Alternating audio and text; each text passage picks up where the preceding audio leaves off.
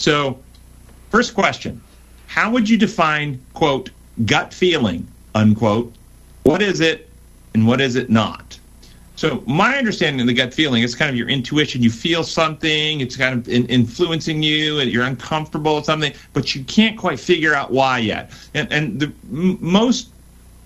the thing that, as I've researched this, that makes most sense to me, the left part of the brain, the left hemisphere of your brain, is where you reason, strategize, plan, have conscious awareness, where facts are, where you go, oh, I understand these things. That's left side. Right side of the brain is where we have a sense of awareness of what's going on around us, connecting with other people, and the two sides of the brain actually operate at different speeds, different hertz of processing information. The right side is about, I don't remember the exact speeds, but the right side of the brain processes data at a faster speed than the left side of the brain does. And so this gut feeling is often that your right brain is picking up on something that your left brain has not yet landed on, and you're getting an intuition gut feeling that something is off here, something's not right. So it might be you're talking with somebody and your right brain is picking up on, say, some facial expressions, some twitching, some look in the eye, some nonverbal cues that your left brain hasn't really identified or noticed, but your right brain is, and so and those are signaling that something is inconsistent, something is not right here, and so you pick up on that, and that's what a gut feeling most reasonably is, in my understanding. And I tell people to listen to the gut feeling. If you have something you really feel uncomfortable about, step back, pray about it, reflect on it, and in that both prayer and time, you often allow your left brain to process what your right brain was picking up on, and you will have these epiphanies and goes, oh, okay, now I see. And so I encourage you to not necessarily ignore gut feelings, but still make decisions that are reason and evidence-based, but often give yourself some more time to reflect on why you're having a gut feeling. Next, it says, I was reading the pamphlet on meditation, that's the one that our ministry put out, and got to the part where you talk about breathing and selfishness of keeping your carbon dioxide to yourself. I understand the meaning, but it's not very tempting example of selfishness. In other words, not many of us struggle with the desire to keep our carbon dioxide to ourselves. Can you give an example where giving up something desirable or which we would be tempted to withhold results in reciprocation or to continue the cycle? So, first off, the way the example is described, I use purposely the example of something that everyone would want to naturally keep doing to show that going against it is unhealthy. So that's why I use that example. And I use the example about how that the breathing cycle, we give away carbon dioxide to the plants give oxygen to us, that even though that's the way it is, we still have the freedom, if we choose, to put a plastic bag over our heads and selfishly hoard. That's still an act of selfishness because you're hoarding to self and not sharing anymore. And what does it do? It harms you. So we don't define selfishness as things that are only good for us. In fact, that's probably not the case. There's anything that selfish is good for us. Selfishness is harmful. This one example really demonstrates it, and we don't have much desire for it. But you want examples of where we would be doing something selfless, violating that, not giving away something we should be giving away, and it feels good not to do it. Well, how about not giving grace or forgiveness to someone who's wronged you, and instead you harbor bitterness and resentment and fantasies about hurting them? Boy, it feels good. Feels good to retaliate, punch them, make sure they get their own. That feels really good when I should be giving grace. How about giving love to someone who's unlovable? Do we find that, or is it sometimes the same way? So I would tell you, when you look at the principles of God's kingdom and what we are to be giving to others, grace, love, forgiveness, kindness, understanding, patience, the fruits of the Spirit, the things that we're giving away, it often feels better to the carnal self not to give those things away, but holding on to resentment and bitterness and so forth actually harms us neurobiologically and physiologically as well as characterologically. So I think that would be a good example. Early in Patriarchs and Prophets, it talks about Lucifer being in a position higher than other angels.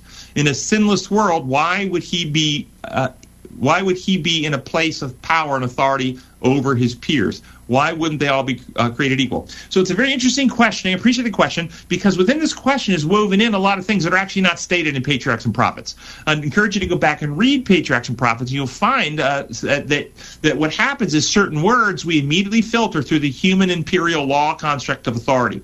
What it actually says in Patriarchs and Prophets is that Lucifer is honored above others.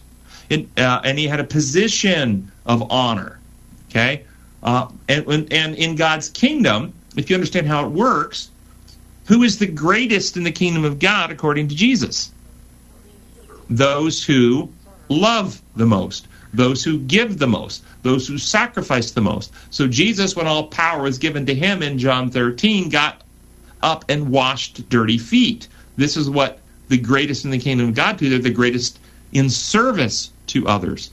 So evidently Lucifer was honored because up to the point he rebelled, he was the greatest in serving and loving and giving and sacrificing and sharing and bearing truth. It's likely that he, as the name light bearer, he came in his personal journey to have greater insights and greater light and greater understanding to God's character up to the point he rebelled and rejected these things, and thus he was honored because he served others in great ways. So the question, though, intrudes the idea that he was given authority to rule over. That's how we hear words like that, because we're so conditioned to it. So I think it's a great question. And they all were created equal as far as I can tell. There's another aspect, though. Even though they're created equal, doesn't mean they were all created at the same time. And Adam, for instance, was created before Eve. And so there's the aspect that Lucifer is called son of the dawn, meaning that he may be the first intelligent being God created of all created beings. It's implied. It's not stated. And that would give him more time, and time for created beings are opportunities for growth and development. And so he may have had more time, and he also may have been around to see more of what God had done in God's creation than other beings like ourselves who came along much later. We weren't there when the universes were created or other angels were created and so forth. And so all those elements together suggest that Lucifer advanced not because of some artificial position of authority granted to him by God, but because of the natural results of his own choices and experiences. I know that God has given us the gift of choice. I know that God has given us the gift of choice, but a lot of our choices can affect other people because smoking is a financial issue. Can a spouse tell their spouse to stop smoking because they don't agree with their finances going toward buying cigarettes? What do y'all think about that? So I would say this to the questioner. What would you do if you told your spouse you had concerns about the finances, and the spouse empathized with those because there's financial concerns, and they don't reject that, and they say, yeah, we've got financial concerns, you've got a good point about finances. And they have a smoking buddy, and they tell their smoking buddy, we've got some real financial concerns, and I enjoy our times together, smoking together, but my spouse has suggested that this is something that I need to give up because we can't afford it. And you're smoking, and their smoking buddy says to them, no worries, I enjoy our time together too. As a Christmas gift, I will buy you 1 year's worth of cigarettes every year from now on, so you can keep smoking with me. If your spouse came home and told you, no worries, I'm going to get free cigarettes for life, would you go, okay, smoke as much as you want. Smoking's good. Fine with me. Or would you go, oh, there's a problem here still. So the point I'm making by this analogy is, if your only concern here is truly financial, then bring up your argument about finances with your spouse. But if your real concern is about them smoking, going at it through finances is a losing track because it's not honest. It's trying to make the issue something it's not. Make the issue what it is. You're concerned about their health, or the fact it stinks, or the fact that you don't like your car smelling this way, or whatever other reason it is. Talk on the merits of what is really the truth that troubles you about it. Finances may be a small piece of it, but I suggest if you took that piece away, that you would still have problems with the person that you love smoking. And I think you need to deal with it on its merits. First, a comment, then a question. David cannot be one of the 24 elders in Revelation vision because Peter's statement about him in Pentecost sermon, Acts 2, David is not yet ascended. Hey, I appreciate that. That's a great point, and we were talking last week in our class about trying to imagine who might be some of the resurrected souls that went up to with heaven with Jesus and maybe sitting on those 24 thrones, and we were identifying some of the heroes of the Old Testament, and we suggested, well, maybe David. And this person points out, well, according to Peter, that couldn't be because Peter actually said in Acts 2, which was after the ascension and the resurrection of those 500, or those souls that went with Jesus, David is not yet ascended. So that's a good point. David wouldn't be one of those. Thanks for that clarification. That little detail, it slipped my mind at the time. And then it goes on. The Apostle Paul, in his discourse on spiritual gifts concerning speaking in tongues, made the statement that miracles, tongues, are for the unbeliever, not the believer. 1 Corinthians 14:22. Whereas prophecy is for the believer. Does, quote, faith come by hearing and hearing the word of God, quote, apply here? I mean, I've never needed miracles to confirm my belief, or am I just weird in that way? No, I think that the point here being is that those who don't have a personal experience with God and they don't believe in him already, they often will need something spectacular to get them to inquire or pursue the question. And in Paul's day, there was lots of superstitious beliefs, and miracles were often used to bring the attention of pagan believers to God for inquiry. But true belief does not come through miracles, because miracles can be counterfeited. True belief comes from the truth itself, and thus those who are believers and have a knowledge of God don't need miracles to confirm that belief. They know it because they know the truth itself, and that's what the word is. Faith comes by hearing the word of God, and that's the truth. So I think that you're not weird. I think that's mature Christianity. I have several people that I witness to at work. Many have a background in Christianity but little knowledge of the Scriptures. One lady in particular is from a Catholic background and is currently reading The Great Controversy. Her husband was just offered a job out of state and has accepted the position. I would like to direct her to a local church, but am concerned about the message she will be exposed to there. Any suggestions? I wish more people were registered at the Common Reason database. I would like to find someone to connect her to locally. Sadly, I don't have any suggestions. You could put that out to the Facebook when we're broadcasting on Facebook each week. There's a lot of people following. You can put that out to anybody in this area and see if you get any response. You can send an inquiry to Francesca and see if she knows. But I don't have any suggestions. I'm sorry. Recent conversations with Christian friends around the state of the dead. One friend, an ex-Adventist, now believes our souls go to heaven when we die. I can't find your answer on this on your website. Can you answer briefly, please, how to explain the deception around this, please? Also, I'm finding very sincere Christians with good hearts being deceived by false prophets and the prophetic word. I'm being challenged to be able to give a thus saith the Lord answers. So, right now on our website, the document, is it still on our website? Dean, you can answer this question. I haven't looked in a while, but the Investigative Judgment for the Modern World, I think that's still there. If you look, just put Investigative Judgment, you'll find that document. You can download a PDF. You can read it online. You can actually get one mailed to you if you have a U.S. postal address. In that document, we deal with this question extensively about what happens to the dead when they die, and what is the soul, and where does the soul go, and what state is it in, and all of that. And it's really a lengthy and well-referenced answer. And that one has a lot of Adventist historic references to it as well. We have a new document about Christ cleansing his bride that will be coming out in the next few weeks. Before Christmas, we'll have it out. And that one also will have this information in it without any of the historic Adventist references that can be shared with any Christian, and will also answer those questions. How do you explain Lot's wife turning to a pillar of salt and apparent striking of Ananias and Sapphira through the design law lens? And then there's added later, and how would you explain the striking of Herod when Peter's prison, when Peter was delivered from prison, and so forth? So I would encourage you to go read the blogs on the website on the flood and why God sent the flood and what the flood was all about. design law does not mean that God does not take action related to first death experiences and putting people to sleep in the first death. The second death, eternal death, is where design law is in operation. But first death experiences, God in many places through Scripture used his power to put people in the state of what the Bible calls sleep, or you might call it suspended animation, or you could say a conscious timeout. He just turned the switch off, and he will turn the switch back on again at a later time, and they will continue their life from the moment the switch was turned off.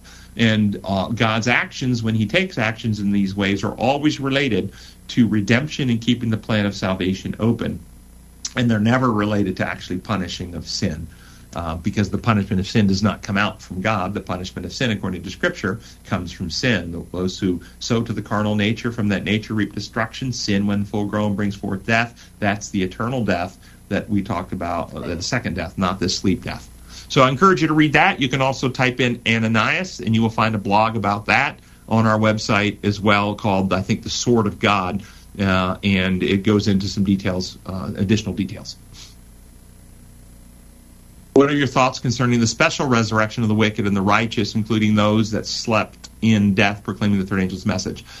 Special resurrection is inferred or described in Scripture when Jesus talks about those who crucified him will see him sitting at the right hand of his Father coming in glory, or in Revelation where it says every eye will see him, including those who pierced him. So this idea of his crucifiers being raised to see the second coming, and then they go back into the sleep state to be raised at the end of the 1,000 years when they go to build implements of war and march on the city. I just think it's a piece of biblical revelation, and it's a process that's going to happen. I don't really have much comment on it. What parallels do you find between baptism and marriage? It's interesting. Baptism and marriage both have reality aspects to them and ceremonial aspects to them. So there's the ceremony of baptism, which is water immersion. That's a ceremony. That actually is not the baptism of salvation, but it represents symbolically the baptism of salvation. The baptism of salvation is when the soul or the mind or the inner being is immersed or baptized in the Holy Spirit, where we die to the old man and we have a renewal with the Spirit of God that immerses and washes away the old and recreates the new. That's the baptism of salvation. It's symbolized by the baptism in water. People can go through the symbol of water baptism without ever experiencing the reality of the immersion of the Spirit. And people can experience the immersion in the Spirit and be renewed without ever going through the water baptism, like the thief on the cross who had to have gone through the immersion and heart change experience, because we know Jesus told us that he will be in heaven. So, and marriage is the same way. There is the marriage in which the hearts are united in one, and then there are legal processes or ceremonies that people can go through that may or may not result in the hearts being united in one. So I think there's some similarities and lessons there. What are your thoughts on eating disorders and the connection to moralizing food? Is it possible that the wrong teachings of health message could actually serve to create an eating disorder in people, especially if exposed during childhood? Yes, that is possible, that people could come to actually have moral connections to food choices and then become, and what you will find in especially restrictive anorectic type eating disorders, that most anorexics I've ever dealt with are very hyper-moral people. They are good-hearted, motivated people who fear making mistakes. They are consumed with lots of guilt, feelings of inadequacy. They want to be perfect in everything they do. They don't want to do anything wrong. They don't want to be criticized. And thus, if food becomes connected in some way with moral rightness and wrongness, it could exacerbate or inflame such an eating disorder problem. How is it possible that, this is now quoting out of Matthew 27:62 and 63, the Jews who had Christ crucified, it says, how is it possible that, quote, the next day, the one after preparation day, the chief priests and Pharisees went to Pilate, unquote. And then the person goes on to say, on the Sabbath day, since they wouldn't do anything on Sabbath. No. They would do anything they wanted, basically, on Sabbath. They just wouldn't do what was right on Sabbath. You have to understand, when it comes to legalism, legalists always can find loopholes for law keeping. They will always find an exception and make it and so in their particular mindset, the Sabbath day, going to Pilate on the Sabbath day, was purposely appropriate because it protected them from potential exposures, what they were going for. So this is what you will always find when you're dealing with legalists. They will always find an exception that allows them to do what they want to do. So I mean, it just further confirmation as far as I'm concerned. Person texts, this background, the one that I'm in today, is better than the digital one. Thanks for changing. You're welcome. We're still working and trying. Says, my 9-year-old grandnephew is visiting Great Britain with his father. They are not believers. The grandnephew is in the hospital with an unknown illness. I've been praying for him and his family. I've asked fellow church members for prayer for him also. Is it scriptural to pray for healing for non-believers and expect answers for healing? Of course, it is absolutely scriptural to pray for anybody that you are concerned for, and that when you pray to God in this way, multiple angles of intervention and benefit can be experienced. You, the person who is praying, are brought into connection with God, and you can find comfort and peace knowing that God's hand is in the circumstance. We don't know all the variables. We don't know what's best. And so whether God intervenes to bring healing or not healing, we trust him with. And so we pray for healing. We pray in God's will what is the best intervention in all the variables that we can never see. And that, I think, is good for the person praying. But God hears those prayers, and he will look in, and we see the example of Daniel in Daniel chapter 10, where he begins praying for the king who is not a believer. Then we see that Gabriel is dispatched, and we see that satanic angels are also on the scene fighting against Gabriel. And there's a war going on now for the mind of this king and the decision he's going to make. And so, yes, there is this basis for praying for people who themselves aren't believers, and God answers those prayers, but God doesn't, and when it comes to the minds and hearts of people, doesn't control those minds and hearts. There's another aspect, though, to prayer and healing, and I want to mention this, and this happens to do with the infinitely small things that God has created. God is the God of the infinitely large, what we call Newtonian or Isaac Newton physics, the physics of motion and friction and the things that we can pick up and hold and throw and slam and touch. He's the God of the big things, the Newtonian physics, and he's the God of the infinitely small things, the quantum physics, the quantum entanglement things. And a non-believing surgeon can use the physics of big things to put pressure on a wound and put sutures in to stop bleeding, and that person will still heal, even if that person using their own body to sew and surgically intervene doesn't believe in God and doesn't pray. Because of the laws that govern those things are still in operation, and God is still sustaining those laws. There are also quantum mechanics and quantum laws involved, and we have science that is very strong, demonstrating that when you pray for somebody with these two elements, love and goodwill in your heart, and intention with a specific outcome, that there are measurable outcomes that can come in a positive direction if you generate both love and goodwill and pray for a specific outcome for their good health, for instance, even if you don't believe in God. And this has been tested in multiple tests, and many people start thinking, well, does that mean there's no God? It doesn't mean there's no God any more than a surgeon can bring healing, and you go, oh, well, that surgeon stopped the bleeding and saved the life, and he didn't believe in God. Does that believe there's no God? No. It means the surgeon is acting through the laws of the big things to do something that's beneficial. And we can, whether we believe in God or not, also use the energies and willpower and love that God has given us to pray for other people, and so can people who don't believe in God. And this has been demonstrated. And so there's the aspect of inviting God in and his divine presence acting. There's also the aspect of us bring our own energies to bear in the circumstance, and there is good evidence that can impact and affect outcome for healing. But notice, it only if you generate love and goodwill and focus intention. They've done this where you generate hate and animosity and pray, you have no benefit, which means the whole pagan concepts of curses and voodoo and all that is completely bogus and foreign and satanic. It's only because they're not working on the lines that God sustains the universe through, and God sustains the universe on the threads of truth and love. So I thought that's very interesting. Don't you all? Yeah. Okay. This may sound foolish, but is being one with God like being one with the Borg? And for those who don't know, it's a Star Trek reference, and the Borg were cyborgs where one individual mind controlled the minds of all the others. How can we be one with him and still have free will and be an individual? I think that's exactly what the Bible teaches in marriage. The two shall become one. The man shall leave his mother and father and be joined to his wife, and the two shall become one flesh. They shall be one. And those who God has joined together, let no one separate. Okay? Now, when husbands and wife, as God designed, become one as God designed, do they lose their individuality? No, they do not. They actually expand and enhance I can tell you my individuality and my abilities have been expanded in my relationship with my wife, not restricted, and she would say the same thing. And so I think the marriage example would be how we become one and we maintain our individuality.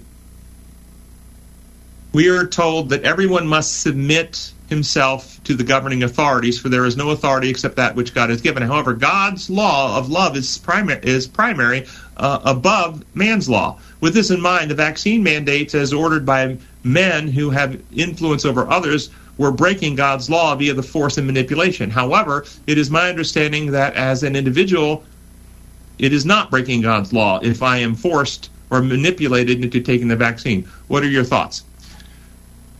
So, if you're asking, several layers of your question, but I think you're asking, am I as an individual breaking God's law if I take the vaccine under force? Well, it depends on what level of force, and it depends on what your belief is. Do you believe that it is God's will for you to take it? Then no, you're not breaking God's law.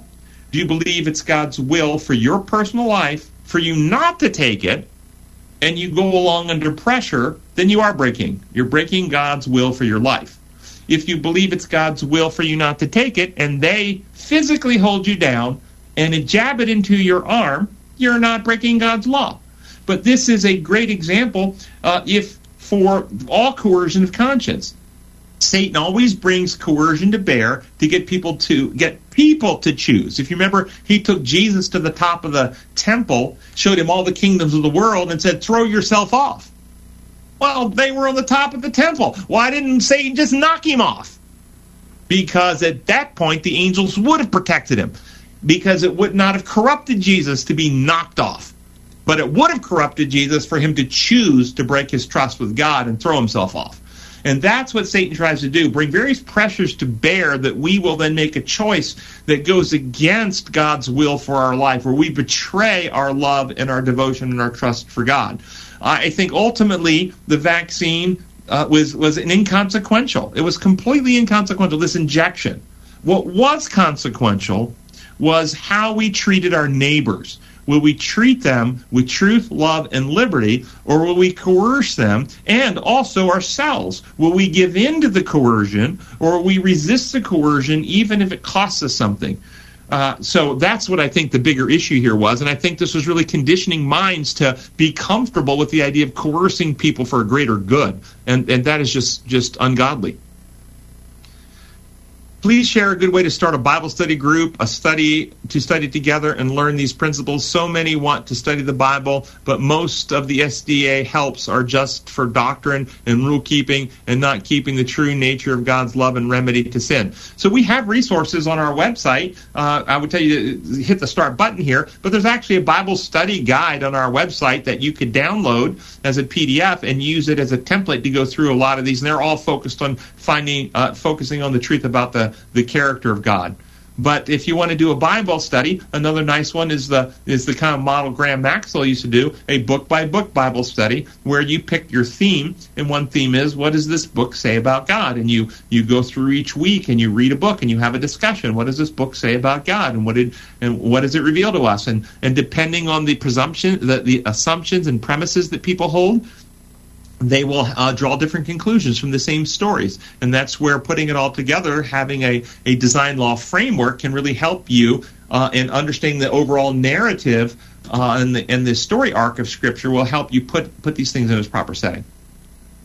Hi, Doc Tim and Come Reason family. I often hear Tim referring to mansions or places in heaven as a metaphor. If this is true, then my thoughts are still left wondering what tangible dwellings will we have? Paul tells us that our imaginations cannot describe what it will be like, and Ellen White describes physical things, but what do you think will be dwelling in when we need to take a nap and simply be alone? So, first off, let's clarify. I believe we will have real physical bodies, and we will live in real universe with real physical objects and living and non-living substances around us. Think of the earth as God made it before Adam and Eve sinned. It was a real physical planet with real trees and real plants and real animals that they could touch. And where did Adam and Eve live prior to sin?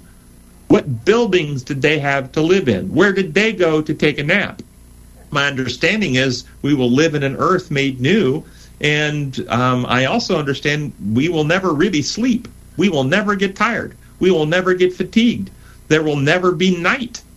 According to Revelation, God's presence will be here, and we will live in infinite glory and infinite light, and there will never be darkness and night. So I don't know that we'll ever nap.